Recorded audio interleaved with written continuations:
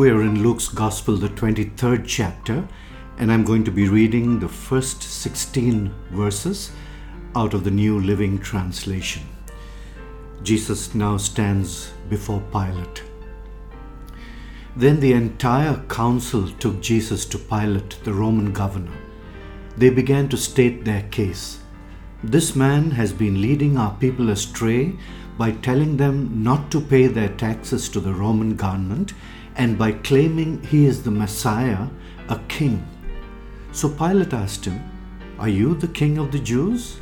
Jesus replied, "You have said it." Pilate turned to the leading priests and to the crowd and said, "I find nothing wrong with this man." Then they became insistent, "But he is causing riots by his teaching wherever he goes, all over Judea from Galilee to Jerusalem." "Oh, is he a Galilean?" Pilate asked. When they said that he was, Pilate sent him to Herod Antipas, because Galilee was under Herod's jurisdiction, and Herod happened to be in Jerusalem at the time. Herod was delighted at the opportunity to see Jesus because he had heard about him and had been hoping for a long time to see him perform a miracle.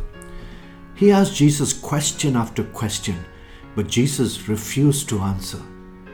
Meanwhile, the leading priests and the teachers of religious law stood there shouting their accusations.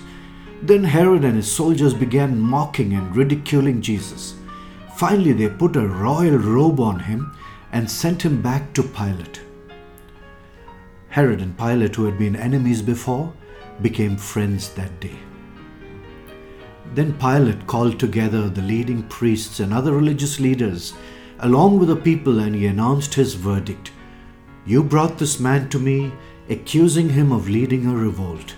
I have examined him thoroughly on this point in your presence and find him innocent."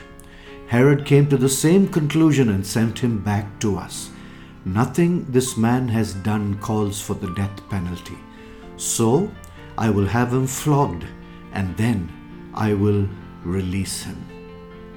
Lord Jesus, how painful and excruciating it must have been to be humiliated in such a manner, to be sent between Herod and Pilate, and to hear their mocking, and then to have them put a royal robe on you. Lord, we have no words as we vicariously in our minds are bystanders at that time.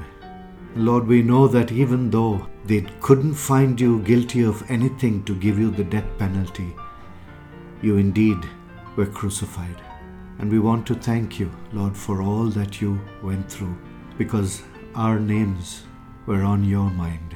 We love you, Lord Jesus, and our prayer is that we would be faithful to you and the values that you have espoused in your kingdom. In Jesus' name we pray. Amen.